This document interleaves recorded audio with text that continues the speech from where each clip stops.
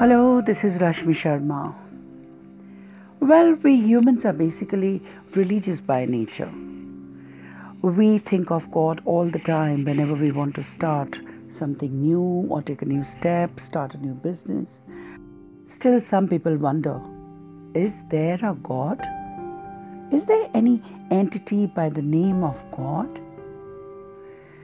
Well, today I'm going to read an extract from a book, and the topic is there a God? However much we may be absorbed in the affairs of living, at some stage in our lives, everybody, however fleetingly, wonders whether or not there is a God. And if so, where is He? Even the adamant atheist, somewhere deep in the recesses of his mind, is unsure whether his assertions are correct or not. Logically, it is impossible to know for certain whether or not there is a God, for intellect and thought cannot perceive Him. Yet through reason, it is possible to approach the subject.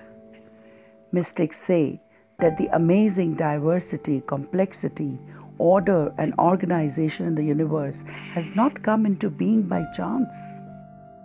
There is a supreme intelligence behind it. Modern science may have discovered and described something of this incredible order, but cannot understand its origins. The existence of this order tells us something. The story is related to a primitive man who is walking in the wilderness when he comes across an old-fashioned pocket watch lying on the ground. He picks it up, examines it, discovers how to wind it up, and notices how intricately and beautifully all its parts fit together and interact with each other.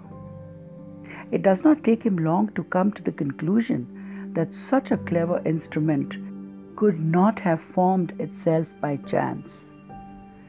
The pocket watch must have had an intelligent creator. The case is similar with the universe in which we live. When we look up into a clear night sky, we see thousands of stars.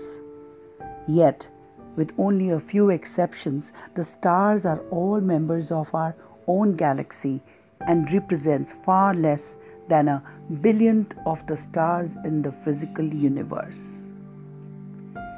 Yet the moons, planets, stars, galaxies are ordered in such a way that they never collide with each other.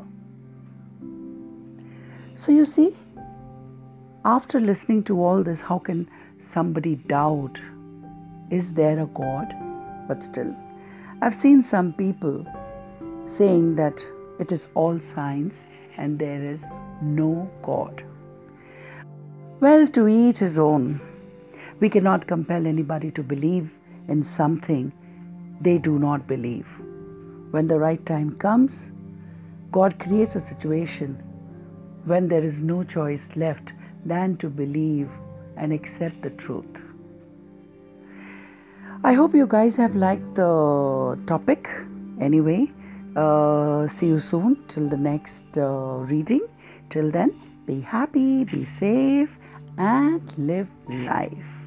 Bye-bye.